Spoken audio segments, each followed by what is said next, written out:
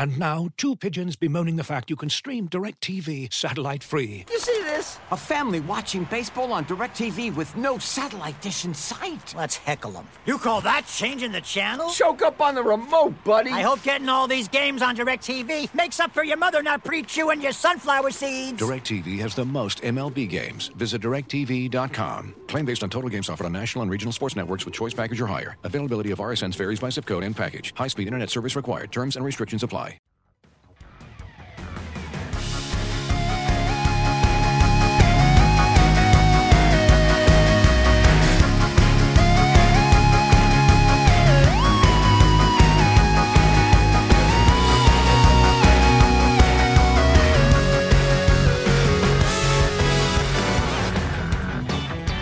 Hello and welcome to Front and Nationwide. This is the Athletics Dedicated Blue Jackets podcast.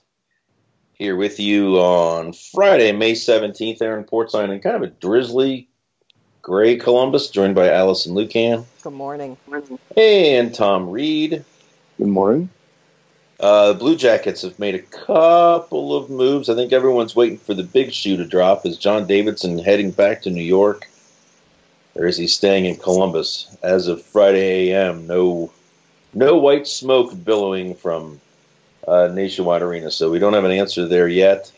I don't think it'll surprise anybody if John Davidson leaves and goes back to New York, but it could surprise a few if he decides to stay. The Blue Jackets with a couple of moves, nothing earth-shattering. I think both expected moves. They signed Emil Bemstrom to his entry-level deal, 3 years. He might be a Blue Jacket next year, at least for part of the season. He's going to get a long look in training camp. Had a really good year in the Swedish League. And Elvis Merzlikins has signed the contract that has been talked about ever since his entry-level contract was sort of, I wouldn't say forced upon the Blue Jackets, but insisted upon. So he burned that first-year entry-level, and now he is on a one-year contract, and the Blue Jackets may have their goaltender for next year. We can't be sure. Jarmo Kekalainen is saying that very easily Merzlikins and Korpisalo could be their 1-2 punch next year, that he would trust that group to do it. Certainly can't rule out a move in free agency. I'm not sure if I believe... Not that he's lying. I think Jarmo's saying what he needs to say at this time of year. But I'm not sure if I believe that Korpisalo and Merzlikins could be 1-2 when this team starts the season. Tom, you want to take in on this one? Is this... It's possible, sure. Likely? What do you think? So in the scenario that you're possibly discussing, what would happen to Korpisalo if, let's say they bring in another goalie, who a veteran goalie? Obviously, we'd be talking about a veteran goalie. Yeah. What becomes the three goalie mix? How would you remedy that? Well, I think there's a few different things they could do. They could send Merzlikins to Cleveland. Risky business. He would not need waivers, but they would have to pay his NHL salary. It's a one-way deal. But if he's not ready and needs work, I think that's certainly something they could do. But they wouldn't know that upon the signing of the player. So maybe you tried to sneak Korpisalo through waivers. That wouldn't happen either. So I think if they sign a free agent, it likely prompts a trade. I think Korpisalo would be moved. And in that scenario, then you probably need to go sign yet another guy, a Kincaid type, who can be an AHL, NHL back and forth type guy, which all of this, of course, lends credence to Jarmo's point. Like, at some point, you've got to know if these guys can run with it. Korpisalo's maybe had a chance a couple of times and has been, I don't think he pushed as hard for playing time as they would have liked last season. But I think there's a lot of moving parts if they sign a free agent. Yeah, no, I could see it. I could see your scenario happening. I could see them maybe bringing in a veteran, and I do think it would be at the expense of Korpisalo. Yeah, I think that one of the risks that you run with Merzlikins, now again, you're always trying to do what's best for your organization and best for the player.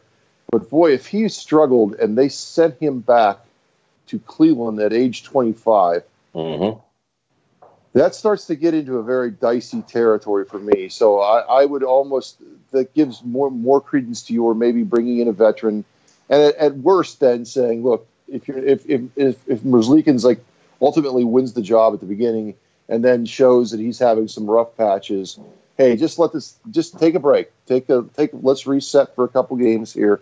I think that's much more palatable for him than it is we're sending you to Cleveland.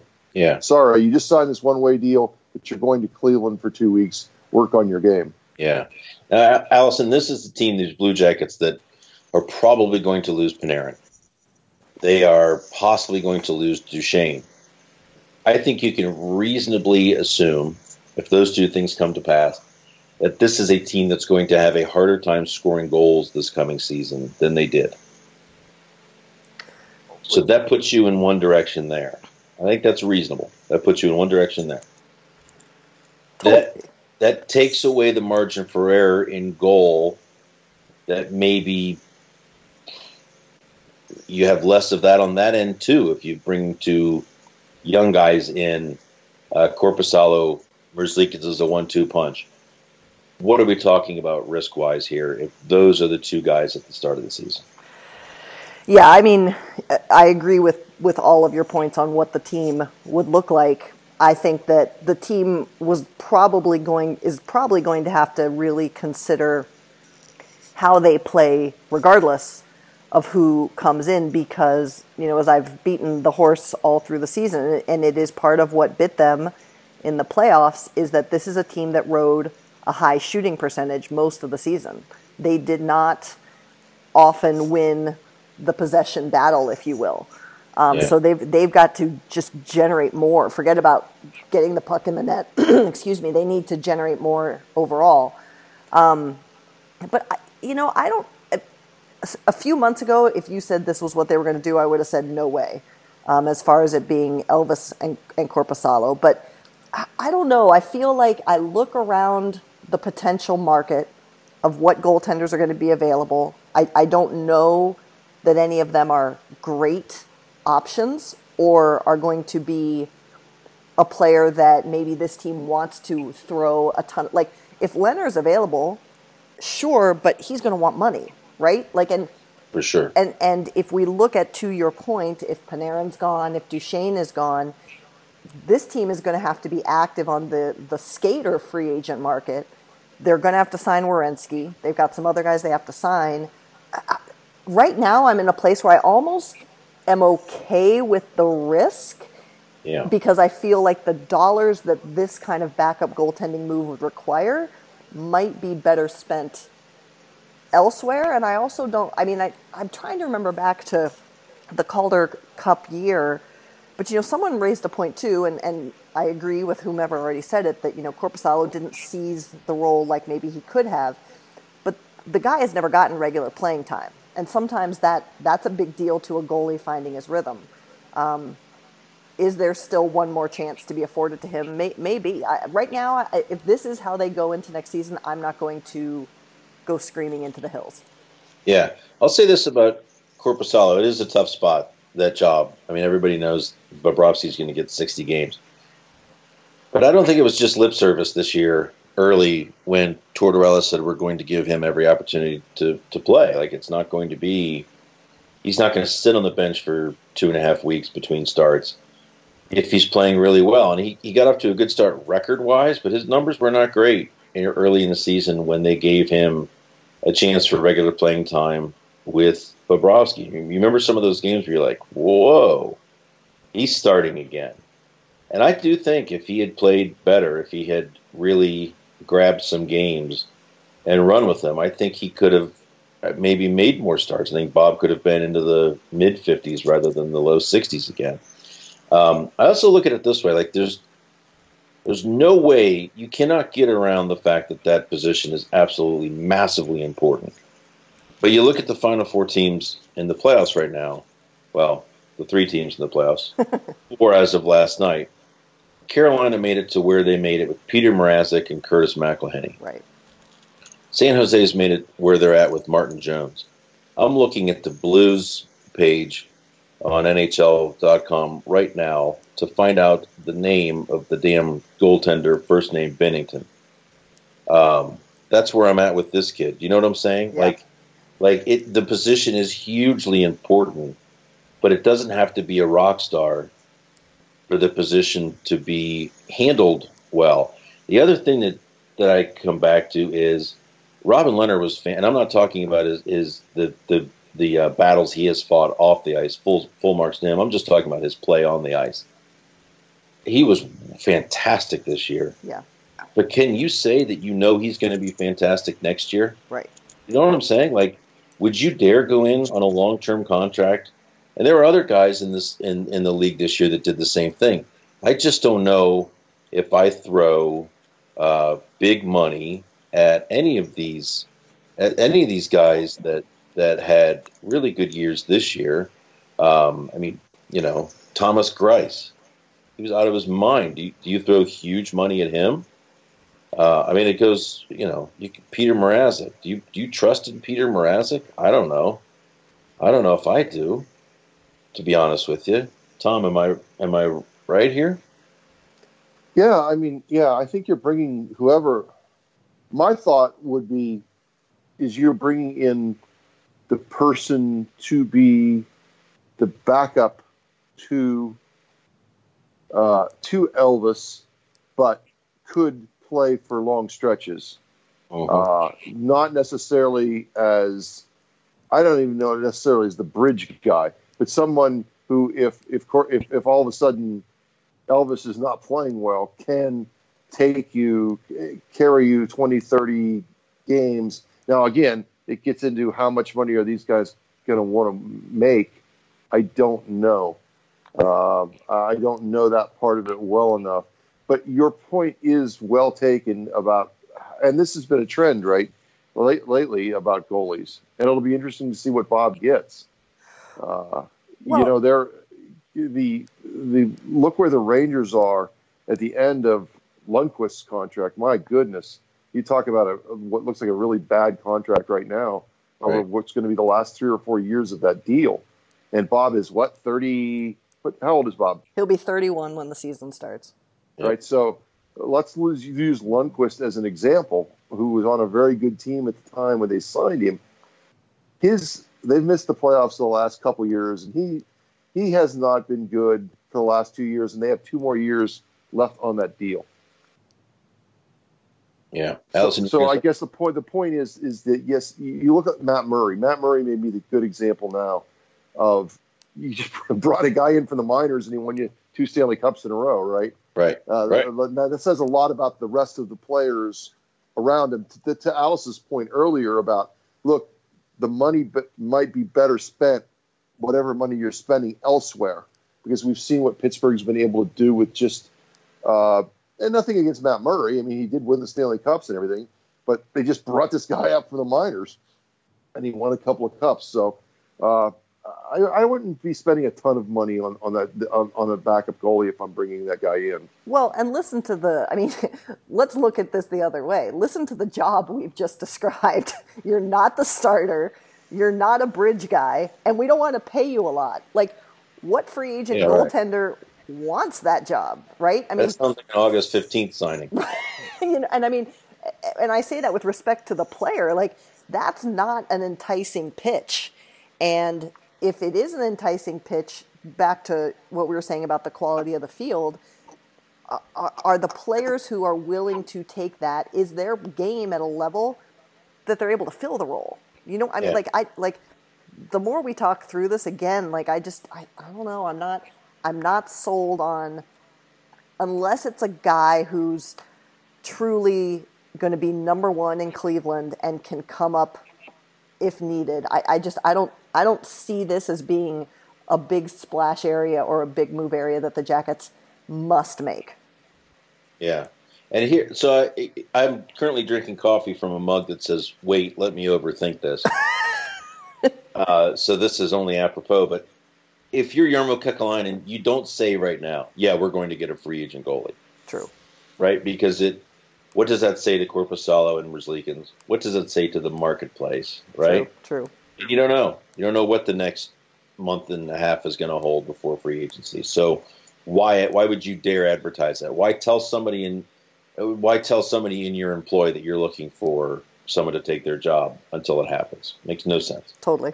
I also think I think there's a part of me that thinks they're trying to be respectful of Korpisalo here, and not just come out right now and say, no, Elvis is the guy. Okay, like we've invested in him for years now, and now we've invested in him contractually. He is the guy, and he's going to be our goalie this year. But we're not telling Korpisalo right now that he's been passed over again. And maybe they are trying to trade Korpisalo. And so why would it behoove you to announce to the entire league that you don't really trust the guy you've already got here? You don't know about the guy who's coming in, so maybe you're going to go out and get another person. That doesn't benefit you either. And Tom, we talked about this the other day. I get why he did it, but man, the Blue Jackets, I think, would feel a lot better about themselves if they had a chance to see Merzlikins play in Cleveland and just kick ass in Cleveland for 2 weeks. And then maybe they say, between these two guys, we definitely have a starter. It's up to them how it sorts out.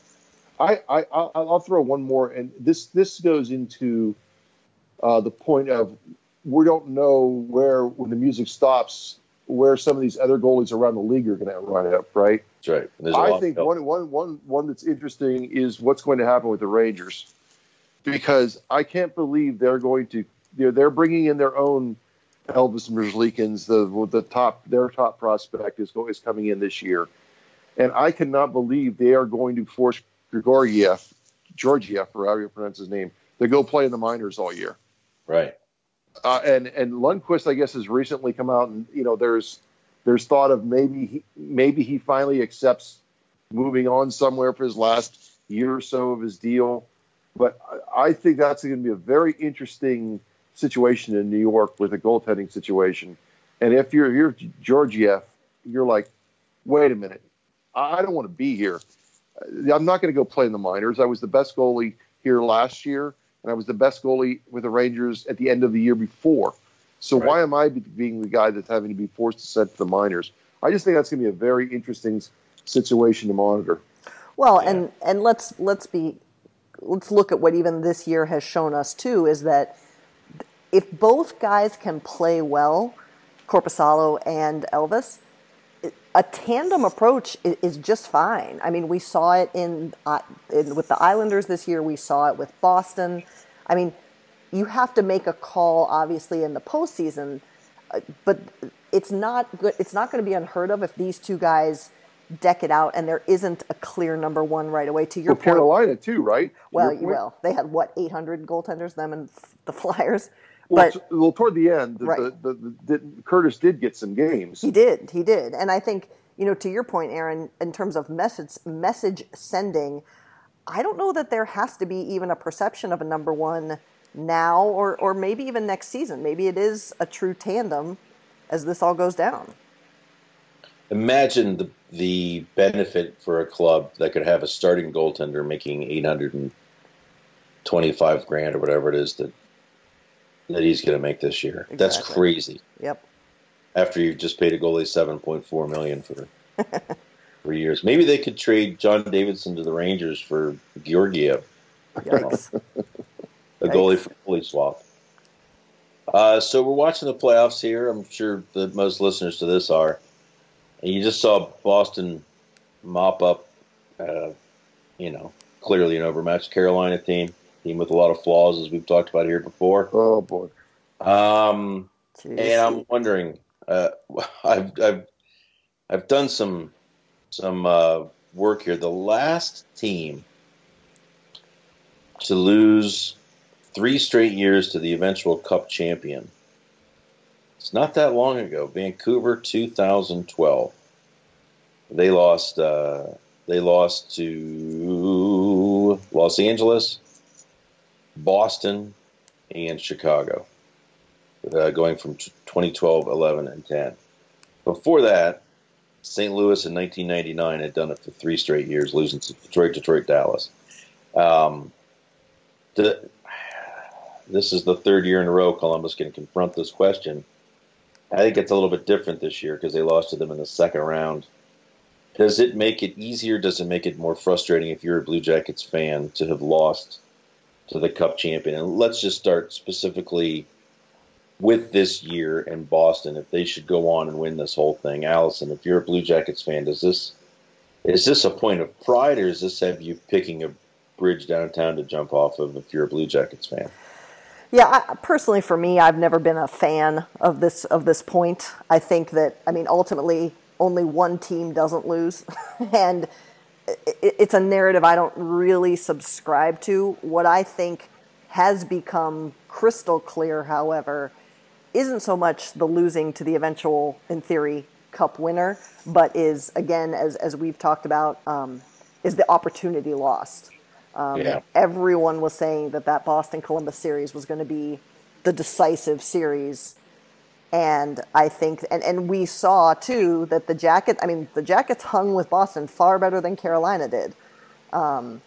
If they could have found a way through, I think that's what's going to gnaw at people. And the players, I'm sure, more so than we lose to the eventual Cup winner year after year.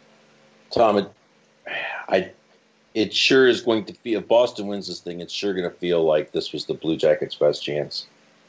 Of course, Stanley Cup. God, it's weird to say. Yes, as I will go opposite Allison's point, just from a fan standpoint. As a Ranger fan, oh, here we go. I finally got my cup in '94, but they should have won one in '92. That was the year that they were up 2-1 on the Penguins in the second round. Ended up losing the series, and they go through Pittsburgh goes through Boston in 4, goes through Chicago in 4, and it was like, I don't know, the Rangers would have won in 4 in those last 2 series, but I think they could have won the Cup that year, and it still bothers me to this day how close they were to the second Cup.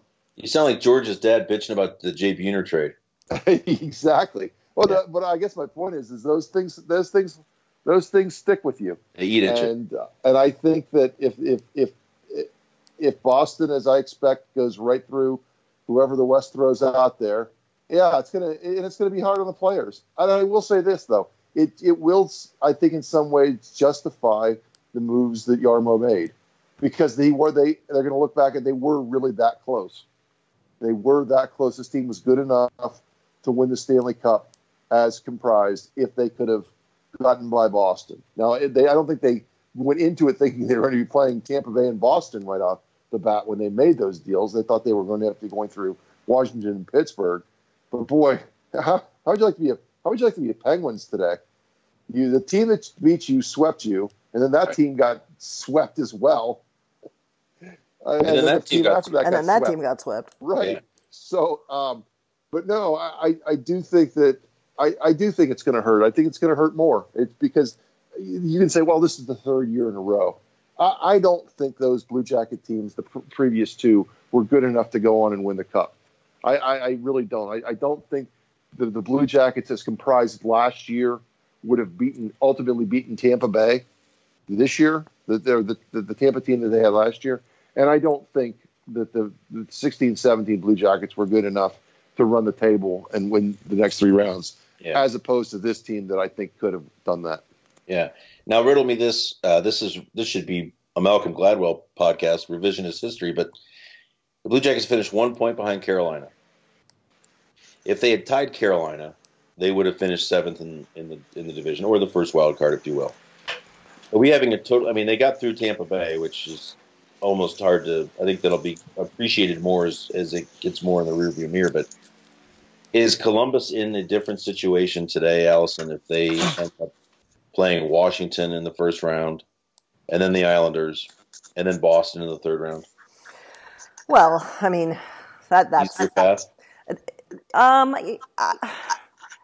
I don't know. I think it would still come down to, do they beat Still Boston Boston. or not, right? And as Jackets fans are finally able to learn, it's a tough lesson. It only hurts more the deeper you go, right? So, and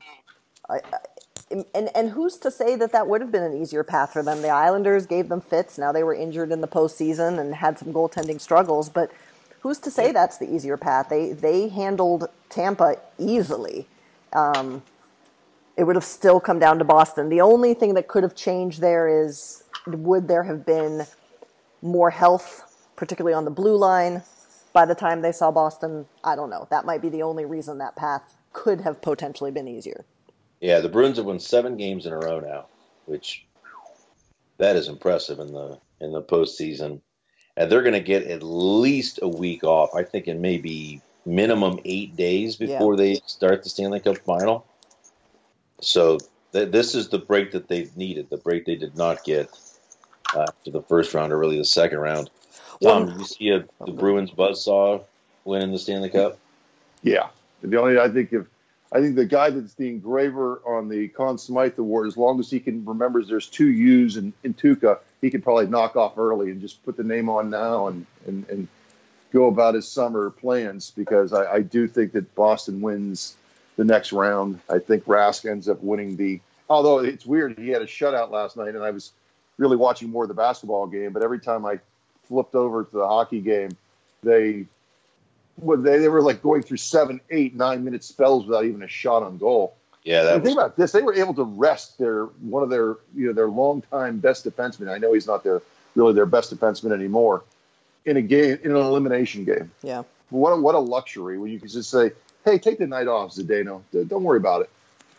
And they still have that kind of defensive output. It's going to be interesting, though, and this might be a lesson for the Jackets if they are watching. I know some players told us in exits they weren't necessarily sure they'd watch any more hockey this year, is to see how Boston does deal with that long break, right? Because I think we all agree there was some rust when the Jackets came into Game 1 for Boston. Yeah.